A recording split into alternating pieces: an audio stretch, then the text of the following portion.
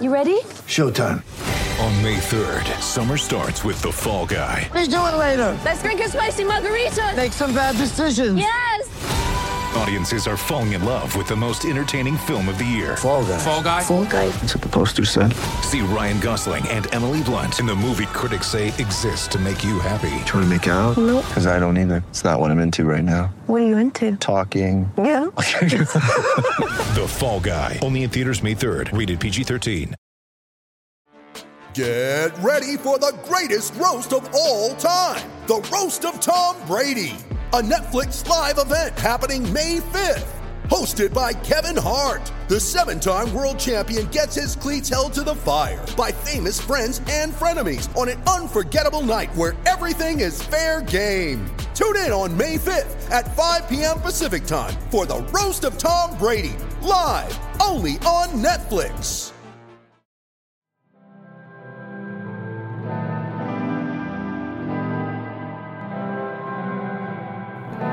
What's going on, everybody out there? Kings fans, non-Kings fans, basketball fans, people who just stumbled upon this on a whim, whatever the case may be. This is Jason Jones of The Athletic bringing you the latest edition of the Ruler of the Court podcast, brought to you by the Basketball Podcast Network. Again, I am the ruler of the court, or of this court, this virtual court, this podcast court, Jason Jones, here to talk some Sacramento Kings basketball with you, as well as talk a little, my other passion, talk a little hip-hop with you. But let's dive right on in there. First things first, Sacramento Kings. Last time we chatted, the Kings weren't looking so good. Yeah, they had won a game, but it was like, let's see, but after losing 4 in a row, the Kings have now won two straight games, which is, for them, the way this season has gone, is significant. They're now, after Wednesday night's 121-107 win over the Orlando Magic, a road win, just the Kings' second road win of the season. Hadn't won a road game since the season opener when Buddy Hield hit that late tip in, or put back to give the Kings the season opening win at Denver. So Kings improved to 7-10. And like I said, they've won 2 in a row. And so let's just dive in here, talk about what's allowed this to happen. Yeah, it's only 2 wins, but when you're a team that dropped 9 of 11, 4 straight, playing some of the worst defense any of us have ever seen on a basketball court, it seemed. There's a few things that you can look at and say, okay, they're making some strides. And a big part of that is practice. Not the games. We're talking about practice. Shout out to Allen Iverson. We'll touch back on that later. But why is practice so big for this team? I think there's some things people don't think about. I saw where you read the social media tea leaves or what's going on the internet, and people say that the Kings were making excuses about not having practice time and needing more practice time, and every team is going through the same thing, and why do they need so much practice time, and why can't they just figure out what's wrong? And the fact is that teams that aren't very good, or teams that are kind of middle of the road, teams that don't have a lot of 8, 9, 10-year veterans, they need time on the court, especially they need time on the court together. And the Kings, I bristle at calling them just a young team because they've got some guys with some experience. They're not a completely, a group of a bunch of guys on rookie deals, but they have some young players, and those guys need practice. And it's not just those guys need practice. They need, like I said, practice together. Consider this when you talk about the Kings in practice. Starting lineup this season: De'Aaron Fox, Buddy Hield, Harrison Barnes, Marvin Bagley III, and Richaun Holmes. Of that starting lineup, only 2 of those, 3 of those guys played all season, all of last season. Buddy and Harris. Let me fix that. No. Only 2 of those guys played all last season, really. Buddy and Harrison. And you look at the other 3, Marvin only played in 13 games. Rashawn missed a good chunk of time with a shoulder injury. And then he missed his time during part of the bubble after the lemon pepper wing fiasco, where he left crossed the border of the boundary, had to sit out a bunch of days. And De'Aaron missed a good chunk of time as well. So you're talking about 3/5 of your starting lineup that missed significant portions of the season. So this group that's starting the game really didn't get a good amount of time together on the court. At least not enough to where I would say they should all really be comfortable with each other. And I don't know if that's really brought up enough or considered enough when discussing some of the struggles this team had over the course of January. It may sound like an excuse to some, but I think it's something to really consider. And added to the fact that your sixth man is Tyrese Halliburton, a rookie. Hassan Whiteside coming off the bench Wednesday night against Orlando. They only played in 9 games and missed the last 5 with an injury. You're looking at, and if we want to, throw in Corey Joseph, he was around, but then if you go down to Glenn Robinson, you're still looking at a new player. So the majority of your team, though new, you bring guys back, you got a lot of guys who don't exactly know each other as well as they could. So this practice time for the Kings was, to me, vital to try to fix some of their issues, particularly on defense. Fix some of the communication issues, understanding assignments, getting down some of these schemes and new ideas that Rex Kalamian has brought to the team. So I don't know if I want to say I'm being a Kings apologist right now, or it feels like I'm to be in a weird space even saying this, but have patience. Let's see how this thing looks after 25, 30, 40 games. And I get it. When a team's been this bad this long, you don't want to hear about patience. You don't want to, you're looking at tying the record for the most consecutive seasons out the playoffs. I get it. You don't want to hear about let's wait and see what happens. I wouldn't want to wait too. But you also have to be realistic about what we're dealing with here. This is not a team that had a deep playoff run that's rolling, that's coming together and trying to play well, and are all the guys know each other. You don't have a dominant all-star level player / leader to keep things together on the court. This team, these guys still need a lot of guidance. And if you don't think that's apparent, just look back at some of these games they've lost where, Luke Walton had to call timeouts over breakdowns and, things that are more like attention to detail situations. So, again, like I said, I know it sucks. I know you're probably sick of this. But it is what it is. This team needs time.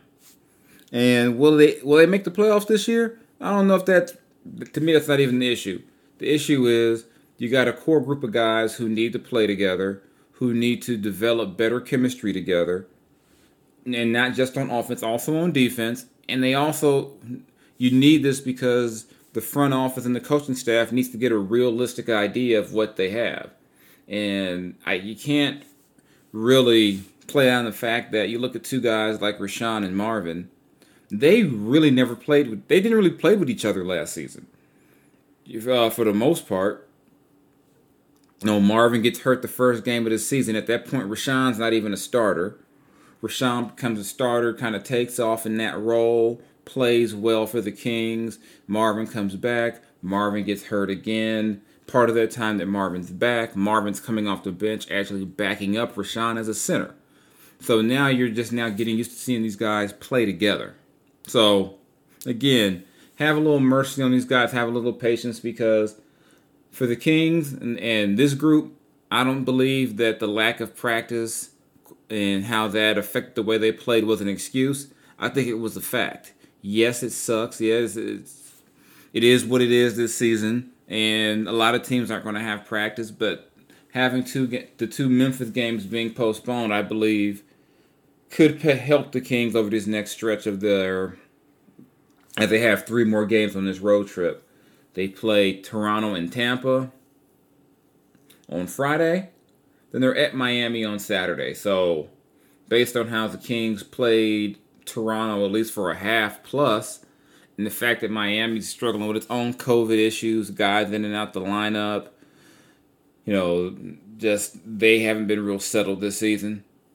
The Kings could, maybe, pull off another couple of wins and then go into the last game next Monday at New Orleans on a 4-game winning streak. And wouldn't that be kind of interesting if this group that had everyone going, oh my God, this is going to be the worst season ever, somehow gets to that game and they're 9-10. And that would be, to me, that would be quite the accomplishment because, yeah, it's been a couple of years since this team has been anywhere near, I shouldn't say near 500, but they haven't gotten above 500 after the early stages of the season in quite some time. They haven't been above 500 probably after the first 4 games since the 2017-18 season. Or check that, 18-19. That was Dave Yeager's last season as coach. And we know how that all ended. Ended with the Kings, flaming out after the All-Star break and missing the playoffs. But you knew that part. So I will say, let the Kings, practice. Let them get all the work they can get in. They'll be able to practice Thursday, before they play back-to-back games. And that's probably going to be another key time for them, just because all the on-court time they can get is important for what they're trying to do. So, I'm going to get off of practice right now because I feel like I've talked a little too much about it and explained why the practice is so necessary. I'm not going to change anyone's mind about the importance of it. If you hate Luke Walton, if you hate people on this team, you're going to say it's an excuse. But, hey, like I said, it is what it is. I stand by what I say. This team needs all the practice time, film time, study time, everything they can get to try to become a better team. So, as we kind of move on to the next topic, I want to talk about the Kings' defense. Yes, I know they're horrible on defense as a team. They're giving up about 120 points a game on the season still. Team still shooting about 49% overall. About 39, close to 40% from 3. So, yeah, still not a good defensive team. But you're seeing itty-bitty bits of progress lately. Just tiny bits of progress in these last couple of games they've played. They held the Knicks under 100 points last Friday. First time all season they held a team under 100 points. They held the Orlando Magic to under 42% shooting. So you got back-to-back games of allowing below 42% shooting, which is a miracle given how teams were shooting on them most of this season. And the 107 they gave up to Orlando is still 13 points lower than their average on the season. So those are incremental steps. I think, this thing is far from fixed. Still has a lot of work to do, but you're starting to see little itty-bitty steps. And the Kings have held their opponents under 30 points in a quarter in 8 of the last 9 quarters. And that's normally not something to celebrate, but for this team, that seems like when you were giving up 30 points a quarter every game, at one point they're, still on average, they're out averaging, you just take 120 divided by 4, it's still 30 a quarter, but at one point they were giving up, 125 a game over a stretch. So to have back-to-back games where, not back-to-back, but 8 and 9 quarters, holding teams under 30, again, just a tiny step. A tiny, tiny step toward defensive respectability. Well, I take that back. I'm not going to say respectability. Just defensive competence. You got a ways to go to be respectable, but right now you got to be. You can't look like you're playing defense like we're playing 2K and the game's set on easy, so I can get all the points and get my guys, highs and pad their stats. And the Kings were a stat padding team for most of January because the way they were giving it up defensively, everybody was getting a turn against them, and you can't have that. It's not going to work. But again, they're making incremental steps. that ties back into that practice I talked about earlier. So, do I believe this is a sign that things are all the way fixed? Of course I don't. I mean, the Knicks are the Knicks. The Knicks aren't some high-powered offensive team. Orlando is not another team that is not a team that goes out there and routinely lights it up. No one's going to call them the 2016 Warriors on offense, but I can't knock the opposition for the Kings. Also, and not give the Kings any credit, given that the way they were defending, they could have made the Knicks look like the 2016 Warriors, or they could have made the Orlando Magic team look like the Steve Nash Suns. Just because when you combine the Kings' fast pace and the bad defense and the turnovers, you were guaranteed to give up at least 110 off the rip. And that's just how bad the Kings were on defense most of this month. So, to me, I think you got to take this for what it is, enjoy it. Do I think the turnaround is complete? No. Do I think this is for real? I think the effort is real, but I don't know if these results will hold up, just because so far the bulk of the body of work has shown us that the Kings aren't a good defensive team. They have moments, but they haven't shown this is who they are consistently. So until that happens over a 20-game stretch, I think you still should be concerned. But these last two games have been encouraging in the fact that you didn't see the opponent getting 125, 130. We didn't see a bunch of career highs. There was a moment early in the Orlando game where it looked like Terrence Ross was about to be Terrence Ross King Killer again. But that didn't materialize. So there's some positives to think about with the defense. I just think you have to give this thing a lot more time before we know exactly what we've got with them defensively. And a big test will be the rest of this trip. What did you learn from giving up 140 plus? Was it 144, giving up a franchise record for points? All that in regulation to Toronto. What did you learn from that when you see them on Friday? What did can that carry over to when you see Miami on Saturday? What did you learn from the game when you against New Orleans when you see them on Monday? That's going to be the other thing too, is what do the Kings learn from their mistakes from game to game as they try to bounce back and fix some of the problems they have defensively. And one thing that I think will help that is that having Hassan Whiteside back in the lineup, back in the rotation. I know a lot of you out there love some Chimezie Metu, and you think that Hassan Whiteside should just never play just because you're a big fan of Chimezie, a guy on a two-way deal who might be a rotation player someday, but I don't think the Kings are at the stage of the season where we should be talking about tanking, considering tanking. I mean, if you're going to be bad, you're going to be bad anyway. So I don't subscribe to the notion that just play a bunch of young guys. That's not development to me. That's tanking. You play the guys when they're ready to play. And at this stage of the game, the Kings are far from out of anything. They're still in the mix for, they can still reach their goals. Their goal is to make the playoffs. They're not out of that by any stretch, especially at this stage of the game. It's early, so you got to play to win. That means you play Hassan Whiteside. You let him go out there and be a big body, anchor you defensively. That means you let Corey Joseph go out there and help you. That means you play Glenn Robinson III.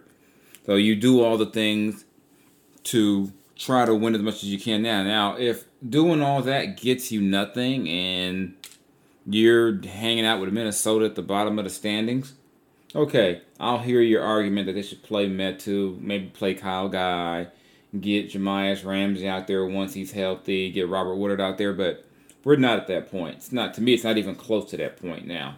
I think the Kings are doing the right thing. Keep this thing going. Play Hassan Whiteside.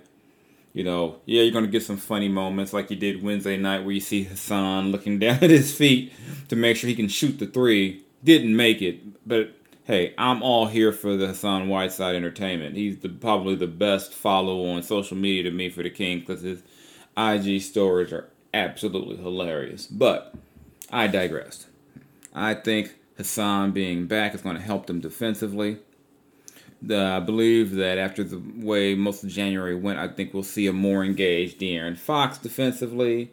Tyrese Halliburton shows good instincts on defense.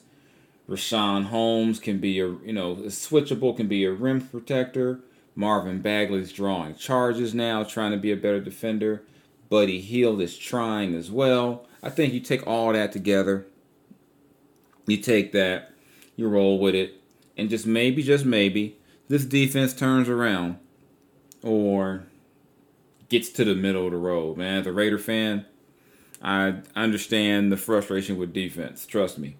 If the Raiders had a halfway decent defense, I don't know, 20th in the league, they make the playoffs this year. But again, that's just me being frustrated. And when I talk about bad defense, my mind goes to that. But the Kings have a long ways to go this season.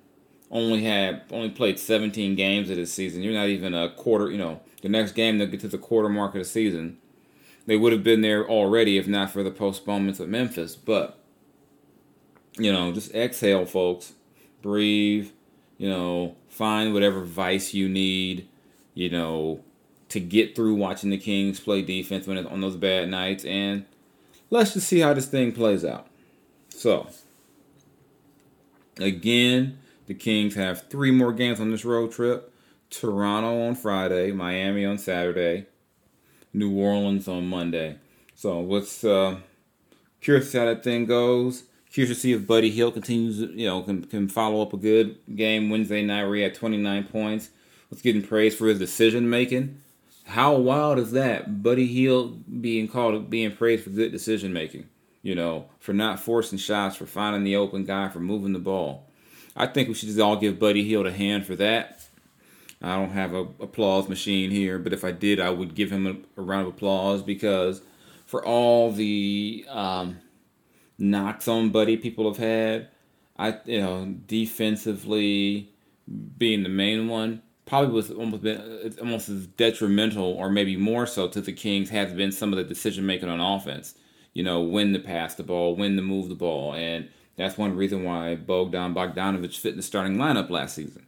Because you just knew he'd make the right, smart, simple basketball play. And you didn't know you were going to get that from Buddy. But you got that from Buddy. Wednesday night, a bunch of guys, I have a story on theathletic.com talking about it, where guys are talking about Buddy's growth as a decision maker, as a playmaker. And that's going to be big for the Kings this season. So shout out to Buddy for doing that. He didn't drop any motherfuckers on us during the presser because, that's who he credited for his focus on defense, Those forgetting him going the motherfuckers who called him out on it. And I guess I'm one of them. But hey, I'm nothing personal. Buddy's one of my favorite guys to cover. It is what it is. So enough Kings talk. Enough basketball talk. I know why at least 2 of you were here. You're here for my. It's not weekly because we're dropping twice a week, but I don't know how you would say it, but this episode's edition of what's going on in hip hop and sports and what random connection can I make on this trip or after these last few games to hip hop. For that, I'm going to go back to the top of the show where I talked about practice and referenced Allen Iverson. Not about practice hip hop, but about the fact that let's talk about NBA players in rap. And generally, I'm gonna be honest with y'all, I cringe whenever I hear about a basketball player rapping, mainly because I expect it to be terrible. I expect to be disgusted by what I hear. I expect to listen and say, you know what? Yeah, take this shit back. I don't want to hear it. That's what I expect when I hear about basketball players rapping. But I'm going to talk about Allen Iverson and his brief, controversial rap career. And You know, when he was using the rap name Jules, and he had his one little single that leaked, and it had no cuss words in it, you know, and people were shocked. And that's just crazy to me, looking back about 20 years ago, at the notion that people were actually shocked at a pro basketball player cursing. That is hilarious to me, first off, because if you've ever sat courtside at an NBA game, I know we're not doing that this season, but if you've ever been near an NBA game, you know, there is nothing but profanity being spewed all over the place during games. So I wanted to salute Iverson and his rap career. He dropped that song 40 Bars back in the day, and I to this day I go on the internet and I find the song. I thoroughly enjoyed the song. I thought it was actually a good song. But, you know, 21 years ago when it dropped, I thought it was, I enjoyed it. You know, of course, you know, David Stern back then did not need, you know, a guy who was on his way to being league MVP dropping rhymes about, you know, the streets and all that. That was not his good for business from his point of view. So, you know, Iverson shut that down, but I thought Jules had some skills. I enjoyed it. I think he might have been, you know, he would have been one of my favorite guys rapping.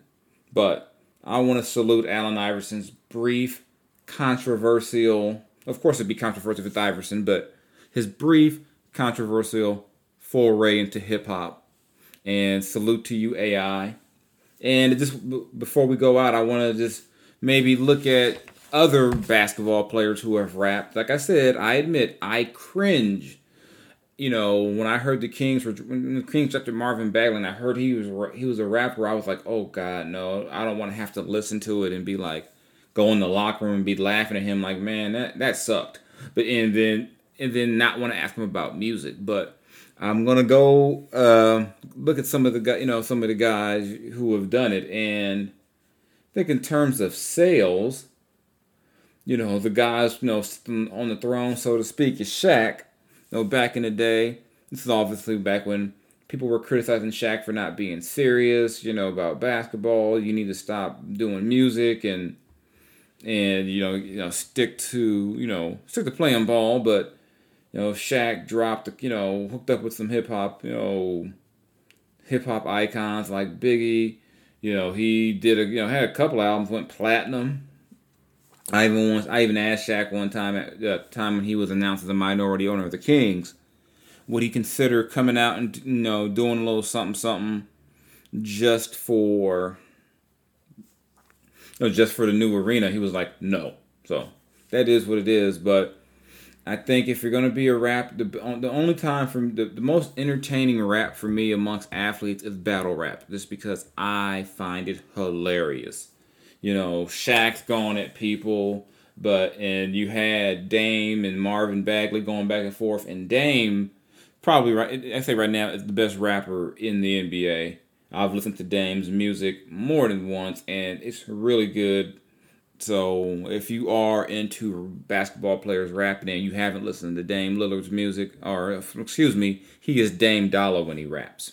But you haven't listened to Dame Dollar, you know, you should check it out. I think it's some good stuff, you know, and like I said, Shaq has had his jabs at people when he's been, you know, rapping, but I think when Dame and Marv had their back and forth during the 2019 NBA draft, that by far was one of the more amusing situations I've ever come across. And I ever told Marvin, Dame he was just dropping bombs on Marvin. I'm like, God, this is harsh. Like, damn, Dame, what did Marvin do to you?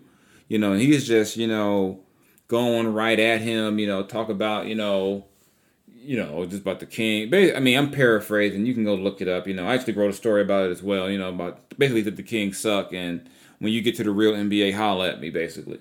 And when I saw Marvin later on that summer, Marvin responded, but it was like a few hours later. I was like, Marvin, man, you can't let this man diss you for hours and, let that record be out there for hours and hours.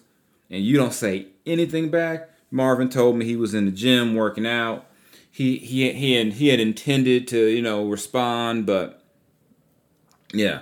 If players are going to rap, I need battle rap. I need diss tracks. I need Shaq I need Rudy Gobert rapping about Shaq. Rudy Gobert might be horrible at rapping. Probably is, but I need the laugh. So I need Rudy Gobert to diss Shaq on I need him to hook up with a producer in Utah and make something happen, I need what other rap battles do we need in the NBA? I need a Lakers versus Clippers battle rap. I need, like back in the day when the Crips and the Bloods was banging on wax. I need banging at Staples. I need Clippers against the Lakers. I need that for my own entertainment. What else do we need? We just need everybody to diss the Nets. We need everybody to diss Brooklyn just because, well, why not? I need to see it. I need John Wall and DeMarcus to do a diss track against James Harden. I need all that. I just think it would be hilarious. And again, my whole point was to say that I think Dame is the best rapper in the league, but I just started thinking, yeah, we need some diss tracks from it. If you guys are going to rap, please diss somebody, just for the entertainment purposes. I don't want nobody to get beat up, nobody to fight over it, but we need some good diss tracks if you're going to do it, I need someone, I need guys to diss Draymond because Draymond's going to talk back, I need someone to call out Steph, I need all that stuff. I need more diss. Hip hop doesn't need more diss tracks unless it's basketball players dissing other basketball players. So, NBA players, I'm telling you now, go get your ghostwriters because I know a lot of y'all can't write the music. Go get your ghostwriters. Go call somebody. Get your diss game up. I know a lot of y'all are homies. You grew up together, played AAU, whatever together. I don't care. I need Duke guys dissing North Carolina. I need people dissing Calipari. I need all that. Why? Because y'all got to do it for AI, who I believe was wrongfully shut down from his hip-hop career by the NBA. So, if there's any basketball players, athletes out there rapping that I don't know about, please hit me up. Hit me up on the socials. Mr. _Jason Jones on Twitter. Mr. Jones LBC on Instagram, and if you're confused, that Mr. is MR, the abbreviated version. So, holla at me. This has been a fun one. Your latest edition of the Ruler of the Court podcast. Again, I am Jason Jones, your host, who is honored to host you in this setting. I will be back again on Monday with more about the Kings. More hip-hop. I think we'll talk about New Orleans since they will be in New Orleans on Monday. We can get into the New Orleans bag, get into the time I did get to see Juvenile and, and Lil Wayne and them in New Orleans, get into that whole scene. Master P. Master P can also get thrown into the basketball player rapper / thing probably too, but I'll talk about Master P on Monday, and all that fun stuff. So y'all be good out there. You stay safe. And I'd like to dedicate this episode to my friend Sekou Smith, who passed away on Tuesday after battling COVID-19. So please remain vigilant. Wear your mask. Be safe. Keep your physical distance from people. Do everything you can do to help end this thing. And hopefully we don't have to lose more people we love and care about to drive home the message that we need to be safe out there. So, you guys be good out there. I'm Jason Jones, and I'm gone.